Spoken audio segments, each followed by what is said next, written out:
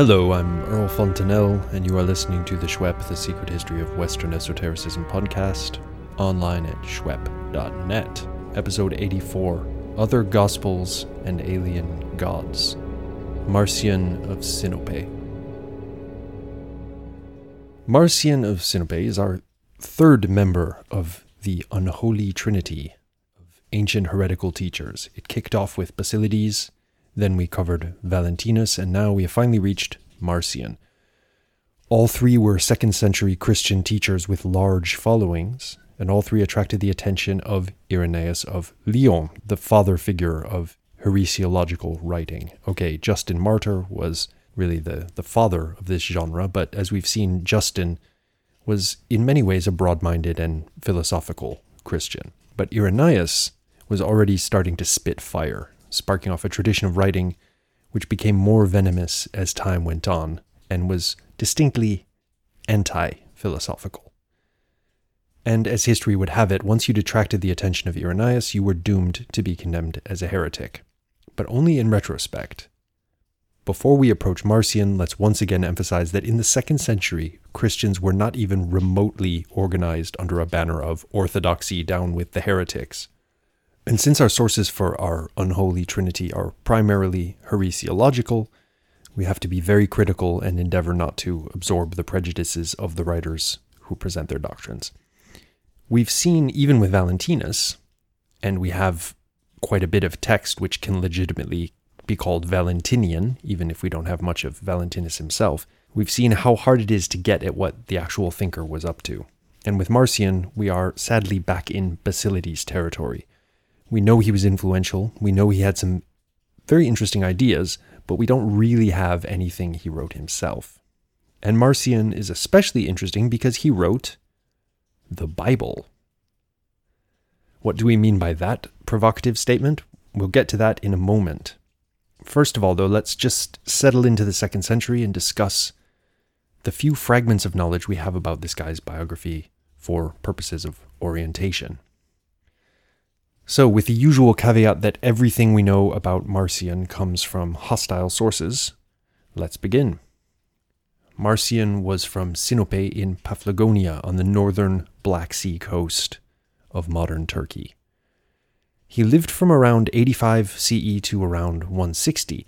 This makes him really quite an early Christian, if you think about it. People will have been alive in his day who had met the Apostle Paul himself. Not that Marcion met the Apostle Paul, except in his exegetical work, but this is just to give an idea of the chronology. This is among the first generations of Christians. In the 130s, he came to Rome. Now, he's already a Christian at this point, and in fact, there's evidence that he came from a Christian family, so he was probably raised a Christian. And in Rome, he became seemingly very prominent in the Christian community there, a bit like Valentinus did. Maybe Marcion's prominence came partly from the large amounts of money he splashed around. He must have been from a wealthy background because we have stories that he made a big donation to the church in Rome when he arrived. The stories also tell us that when he was excommunicated in the year 144, and this probably did happen, he asked for the money back. Be that as it may, he then went back to Asia Minor and set up shop as a teacher, founding a movement which scholars and heresiologists call the Marcionites or the Marcionite Church, but which we can say with a lot of probability they probably called themselves Christians. They might have even called themselves Orthodox Christians. We don't know, because most of what they were up to would be suppressed in coming centuries. Now, before we get into Marcion's teachings, let's talk about the Bible. Marcion put together the earliest recorded Christian canon. In other words, the earliest Christian Bible. This is really significant. Out of all the texts in circulation at the time, and we've seen just how diverse these texts could be in previous episodes, Marcion made the decision that these texts, and these alone, will be, well, the Bible. The canonical Christian scriptures. So what was in Marcion's Bible? It was actually quite a short Bible. There were two sections, the Evangelicon and the Apostolicon. The Evangelicon contained a gospel, the so-called Gospel of Marcion, which was definitely related in some way to the Gospel of Luke that we know and love, but without the infant Jesus material. more on this in a moment. The Apostolikon contained 10 Pauline epistles, and that's it. Marcion thought that the 12 apostles of the other gospel accounts were seemingly a bunch of idiots. Only Paul had the true message. So he was super Pauline, and he had a single gospel account. Oh, and there's an important section missing from his Bible, and this is very significant. There's no Old Testament. Marcion did not consider the God of the Jews to be the true highest God, seemingly based on some pretty sound reasoning, which we'll get to. And so the Jewish writings were not even in his canon. Now, talking about Marcion's Evangelicon, we should just say here that having a single gospel kind of boiled down from various gospel accounts in circulation was actually not uncommon in the 2nd century. Plenty of proto-Orthodox churches had a book like this, a kind of Reader's Digest summary of the life of Jesus. So when Marcion's opponents attack him for having a single gospel account, which he edited to suit his own purposes, according to them, we have to bear this in mind. They're exaggerating how unusual this was. Loads of churches had an edited, sort of all the gospels in one gospel account. This was, among other things, a convenient way to iron out all the contradictions in the different gospel accounts which survive in today's Bibles. You can go and find them for yourself. Now, what was the relationship between Marcion's gospel, which unfortunately doesn't survive, though scholars have done quite a bit to reconstruct it? See the recommended reading section to this episode. What is the relationship between Marcion's gospel and the Gospel of Luke as we know it? Tertullian says that Marcion, quote, expunged from the Gospel of Luke all the things that oppose his view, but retained those things that accord with his opinion, end of quote. The claims in Tertullian, however, are mutually contradictory, and no one really buys this argument. If Marcion had really been selecting texts based on doctrinal criteria, he could have done a much better job of it, because there's a lot in what we know was in Marcion's gospel that doesn't seem directly to support his theology. So this is probably wrong. And to put it in terms familiar from police investigations, we have motive. Tertullian and the rest really want to make Marcion look bad by every means available to them. And so with the motive so obviously there, and the evidence not really jiving very well with the story Tertullian tells, we can discount that version. So the genuine story will be one of two main options, both of them very interesting. The first is that the Luke that we know from the canonical Bible was made by adding stuff to Marcion's gospel. Now, this is not a popular option among biblical fundamentalists, obviously. It means that the gospel text coming from a heretic is the basis for the gospel text that is now accepted as orthodox by everyone. The other possible option is that Marcion's gospel and Luke's gospel could both be based on a previously existing, now lost source. Plausible, but not based on solid evidence because we don't have the source. This option has some hefty scholarly support, arguing that Marcion's gospel was in fact closer to the lost original, so it was, as it were, the more authentic gospel of the two, if we want to look at it that way. Luke, by contrast, had lots of extra stuff added from some other source or sources. Either way, the heresiologues were bullshitting when they said that Marcion had altered a canonical text and sort of adulterated it for his own purposes. He was clearly working with an account that he found somewhere, and while we can't rule out some form of tampering, which a thinker like Marcion might have plausibly seen as correcting errors that had crept into the text or something like that, since we have reports that he criticized a lot of the Christian writings in circulation, saying that they had been tampered with. And let's face it, they had. The text as we reconstruct it does not support the theory that he was sort of concocting a new gospel for his own purposes. The Marcionite gospel was just too messy for that to be the case. If an exacting thinker like Marcion were to concoct a gospel, he would concoct a much more unified and indeed Marcionite gospel. As for the Pauline thing, it's interesting. Paul's theology, while it isn't presented as a systematic theology, is in some ways the essential Christian message. And as we saw in episode 64, it's the earliest material we have in the New Testament. And also, interestingly, in the case of Marcion, Paul is kind of the least Jewish material in a way. Paul was a Jew, but he seems to have had some kind of conversion experience, the famous road to Damascus.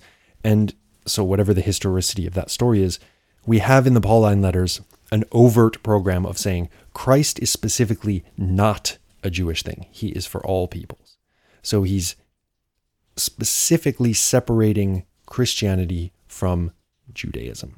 Now, this fits well with Marcion's views, as Marcion seems to have been, if not exactly an anti-Semite, he's definitely not a Jewish Christian. For him, the God of the Old Testament is real, but he is the demiurge, the creator God who, and this is why people tend to discuss Marcion in the context of Gnosticism a lot, although he doesn't really fit the definition followed by Bentley Layton, Dylan Burns, and others, of Gnosticism being the rather focused group of Christians who had the so-called Gnostic myth of Pleroma, fall of Sophia, and so forth. So this demiurge who messed up when creating the cosmos, and who is unaware of the true higher God, who is the God of Marcion's New Testament, the God of Paul, a God of love, mercy, and salvation. So on this note, let's turn to Marcion's teachings, as reported by his enemies. So Marcion gets the treatment from all the greats of the early heresiological tradition, beginning with Justin Martyr. So let's see what Justin has to say about Marcion. And this is cool because Marcion is still alive and preaching when Justin is writing. The translations here and from Irenaeus in a minute are taken from Judith Liu's book on Marcion, which you can find in the bibliography to this episode. Justin describes Marcion as, quote, "A certain Marcion of Pontus, who is even now teaching those who are persuaded to acknowledge another God greater than the Creator, ho demiurgos. In every race of humanity, through the agency of demons, he has caused many to utter blasphemies and to deny the Maker, the poietes, of all as God, and to confess some other to have made greater things than him." End of quote. So Marcion is making a stand. There's two gods, one the creator and another the true highest God. We see that the demiurge is in fact the God of the Jews in the following passage from the same work of Justin. Quote, "As I've already said, the wicked demons put forward Marcion, who came from Pontus, who even now teaches people to deny as God the maker of everything in heaven and earth, and as his son, the Christ, proclaimed beforehand through the prophets, and announces a certain other alongside God, the creator of all, and similarly a different son. Many are persuaded by him, as alone understanding the truth, and they mock us, although they have no proof for what they say, but irrationally, like sheep seized by a wolf, they are the prey of atheistic opinions and demons."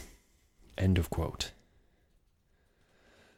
So there you have it. Justin is worried about this trend within Christianity, which denies that the Old and New Testaments can be about the same God.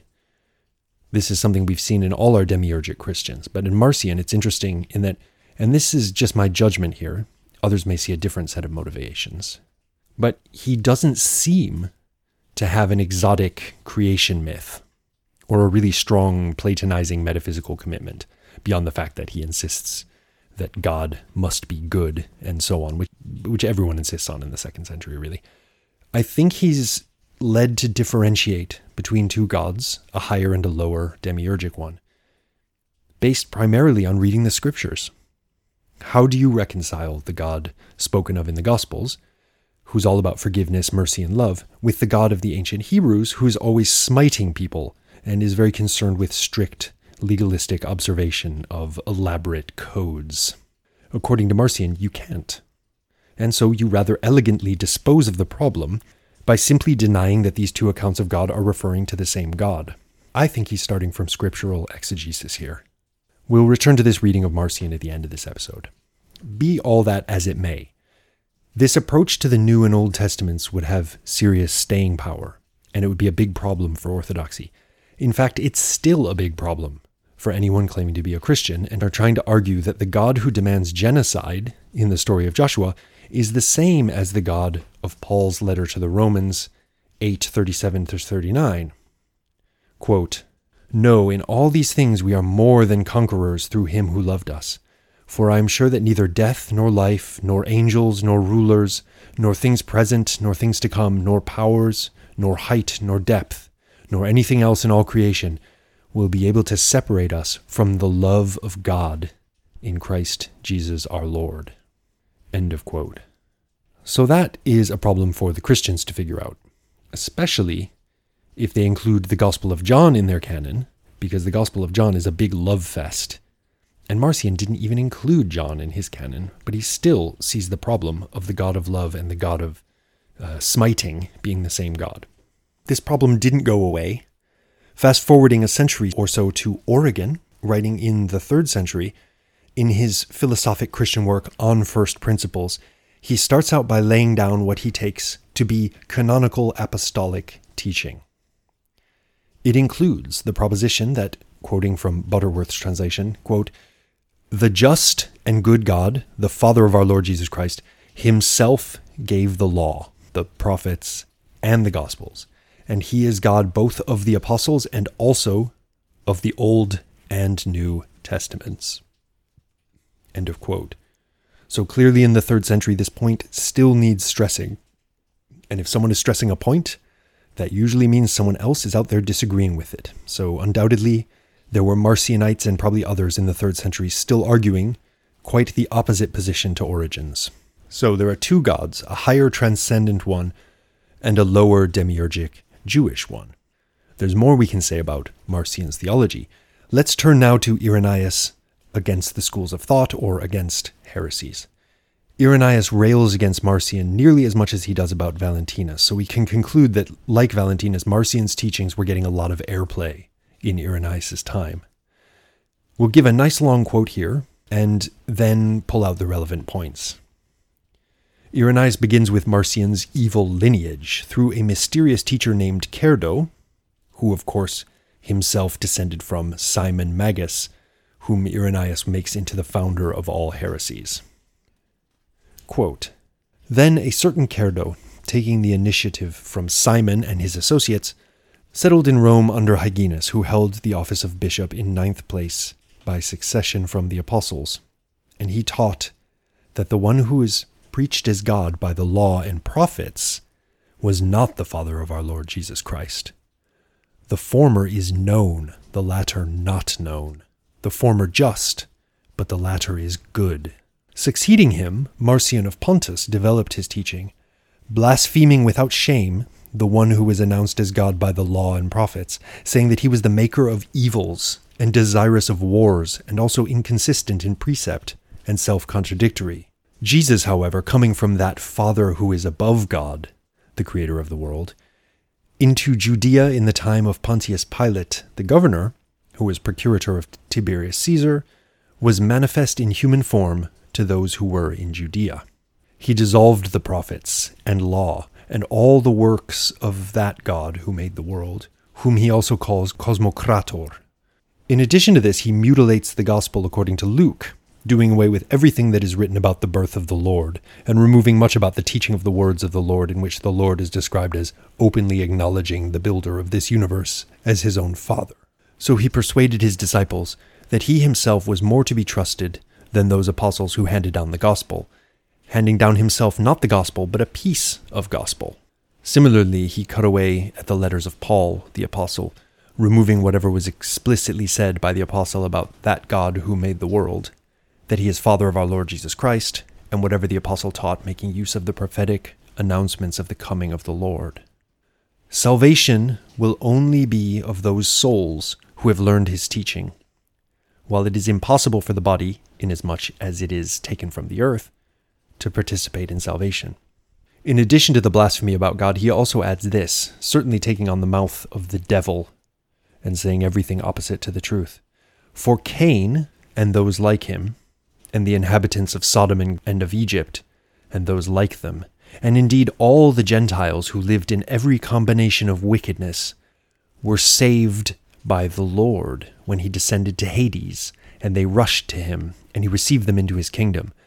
Abel, however, and Enoch, and Noah, and the rest of the righteous, and those patriarchs who followed Abraham, with all the prophets and those who pleased God, did not participate in salvation.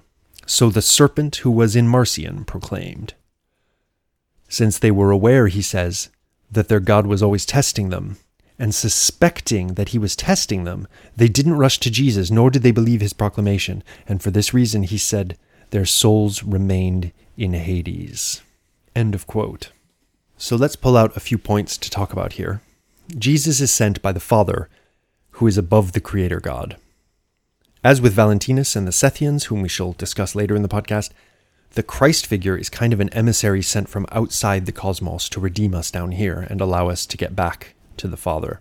He's described as being sent into a world that is alien to him.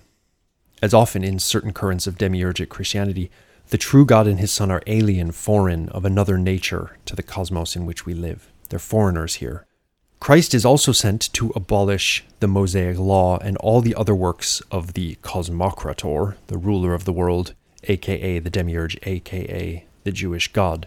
Now, this is not that unorthodox. It's just in the details that it becomes unorthodox, because of course, Orthodox Christians don't see themselves bound by Jewish law, except in a few little kind of transformed ways. And this links up well with the point that only souls experience salvation. There is a very confused doctrinal muddle in Christianity over whether bodies or souls are going to be resurrected. The line in Orthodoxy is bodily resurrection, because you find that in much of the New Testament. And they go to various lengths to specify what this is supposed to mean. It's a spiritual body, it's a purified material body, etc. It's a body made of pneuma.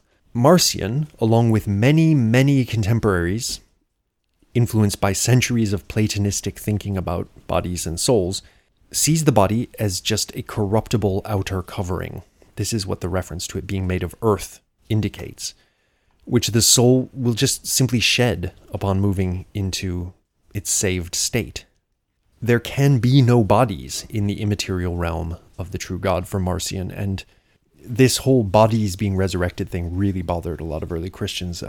Augustine, much later, found it incredibly difficult to swallow until he finally forced himself to swallow it. We see that Marcion believes in a historical Jesus. He came to Judea in the time of Pontius Pilate and did all this stuff. The whole crucifixion, resurrection story did in fact occur. And there's been some argument over whether Marcion was a Docetist. See our episode on Basilides for this particular heresiological term. But Marcion seems not to have been a Docetist, or at least not in a straightforward way anyhow. And talking about the drama of the Passion and Resurrection, Marcion had a particular teaching about the harrowing of hell. The harrowing of hell is the episode, not clearly present in any of the canonical Gospels, but considered canonical by all the major Orthodox denominations, when the crucified Christ descended to the underworld and dealt with the souls of all the folk who had died back in the day before being resurrected here on earth. So that answers the question of what he was up to for those 3 days between his crucifixion and resurrection. This is an important episode in the Christian story, and one of the things it does is allows you to deal with the problem of things like what happens to Moses, whom we as Orthodox Christians consider a good guy and a righteous follower of God. Are we supposed to think that he goes to hell simply because he happened to be born before the coming of Christ? No, gentle Orthodox listener, Moses is fine, because Jesus, having been crucified, went to hell, called Hades in the pseudepigraphic texts where the harrowing of hell is related, since Hades is the normal Greek term for the place where dead people go. So he went to Hades, and he sorted everything out. So basically, the dead Moses, we are to assume, kind of converted to Christianity. And same for Abraham and all those other guys. Now, Marcion's take on this story runs counter to the Orthodox account. Jesus goes down to Hades, but the folks from the Old Testament, like Cain, who are normally the ones getting damned for all eternity, they are saved.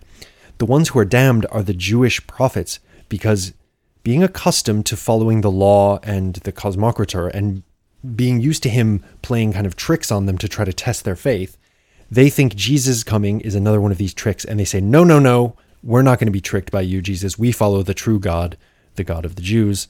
And they don't run to him when he arrives in Hades, offering salvation.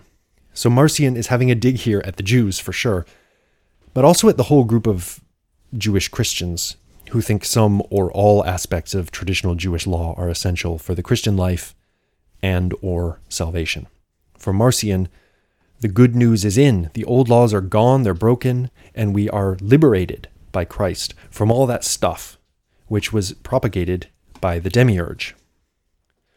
Now, there's a lot more in the heresiological record about Marcion, and we could get into all kinds of specific points, but I think we've kind of covered the basics. You can see why he's, in some ways, quite close to orthodoxy, or proto-orthodoxy in his day, but on a few crucial points, he is extremely problematic.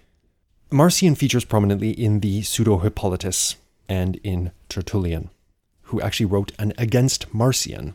Tertullian's Against Marcion is both our most detailed account of Marcion's supposed teaching and the most vitriolic in its antipathy to Marcion. So it must be used with caution, but it makes a very good read if you want to check it out. The Pseudo-Hippolytus is interesting, maybe because of what the author does vis-a-vis philosophy. So unlike Irenaeus, who constructs his evil wisdom lineage going all the way back to Simon Magus, the Pseudo-Hippolytus sort of writes the history of heresy onto the history of traditional Greek philosophy. So Valentinus is a disciple of Pythagoras and Plato. Not wrong exactly, but not right either. Basilides is an Aristotelian, and there is some Aristotle in Basilides, as we have seen. And Marcion is a follower of, wait for it, Empedocles. Now, this is nonsense. If it is true that Marcion taught vegetarianism, which he might well have done, a lot of early Christians were vegetarians, including proto-Orthodox Christians, then he shares that in common with Empedocles because he also taught vegetarianism. But even Tertullian doesn't claim that Marcion taught reincarnation, which was another signature doctrine of Empedocles. In fact, there's really nothing Empedoclean about Marcion as far as we can tell, if only there were an early Christian movement devoted to the teachings of Empedocles. But moving on. Marcion is one of those thinkers, sometimes called Gnostic, who really doesn't fit the bill, despite his demiurgy. As we saw last episode, even Orthodox Christianity is sort of demiurgic, in a sense, because everything is made through the Logos.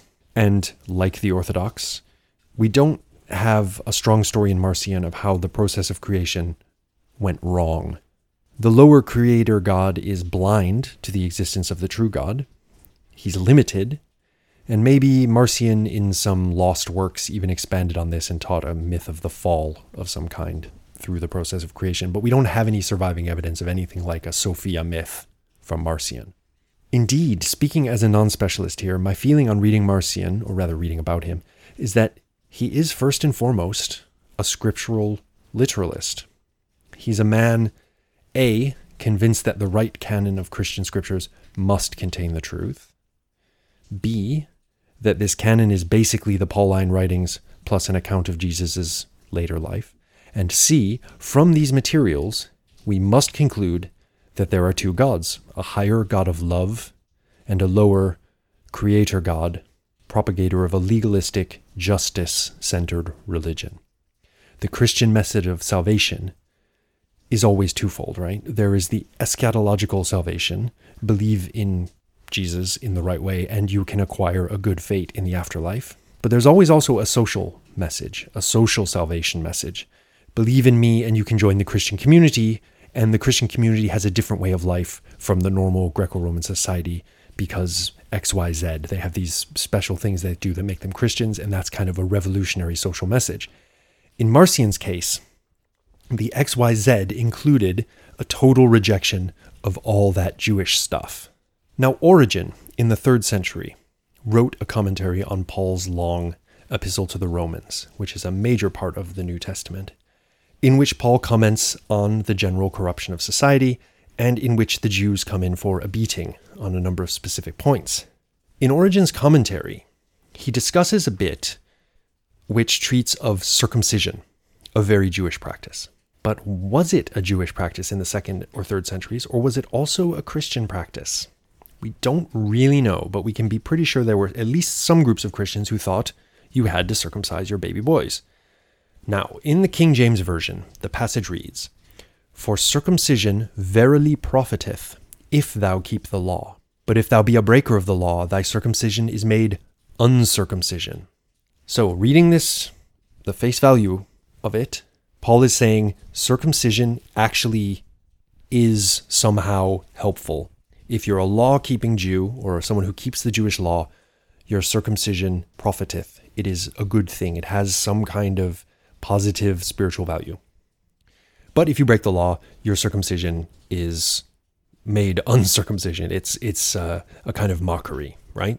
You can see why this would be hard for someone like Marcion to buy into, because for him, circumcision verily profiteth not. It's an old-fashioned Jewish legal thing, and you should just leave your little boy's dingus alone because Jesus has saved us from having to do any kind of dingus-related activities. Origen says that Marcion, who does not use allegorical interpretation, has no way of interpreting this passage. Now, what's going on here? Well, as we shall see when we approach the great Origen, he is a pioneer of Christian allegorical reading, aka esoteric hermeneutics of Scripture. And here he is perhaps inadvertently giving us a clue to Marcion's own methodology. Marcion was a literalist. So, while Marcion shared membership in the unholy trinity of Basilides Valentinus and himself, Basilides and Valentinus were over on one side doing something very esoteric. As we've seen in our previous episodes, they considered that their lineage was transmitted through esoteric oral teachings from the apostles themselves, and you could only really interpret the scriptures and the Christian story through this esoteric oral teaching. They had the key, and the key seems, at least in Valentinus's case, to have been a very mythological creation story sort of key.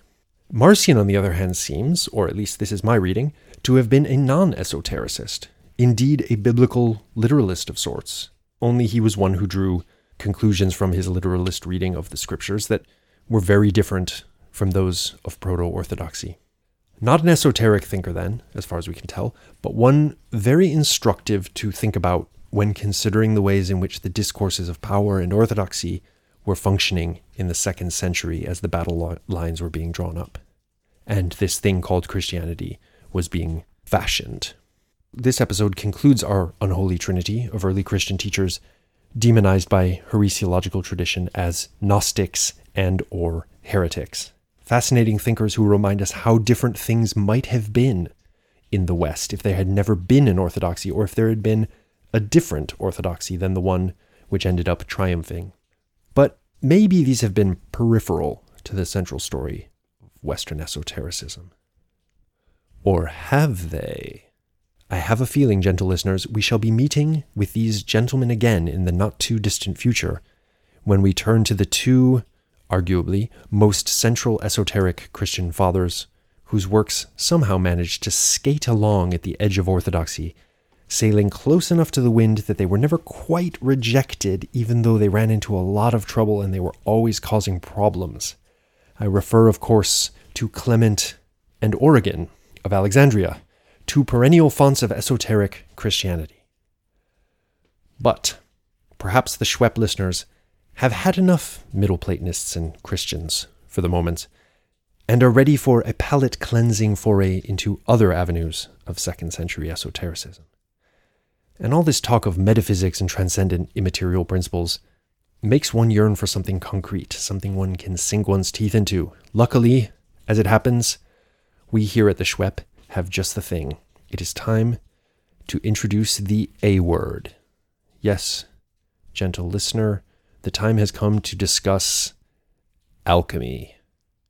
The work of the Pseudo-Democritus, the earliest known text of alchemy, was indeed written in the 2nd century Roman Empire, and we shall be discussing it with Matteo Martelli, a man who knows a thing or two about the Pseudo-Democritus, since he published the first scholarly edition of the Pseudo-Democritus. But alchemy is so important, so tricky, and so multifaceted that before we dive straight into the earliest known alchemical text, it might be a good idea to give a kind of general bird's-eye view introduction to the Hermetic art as a whole. And who better to take on that sacred task than Lawrence Principe, a man whose work on the history of alchemy has revolutionized the field, not least because he gets in the lab and tries it out. Join us next time for the place where the history of alchemy meets the practice of alchemy. And in the meantime, stay esoteric.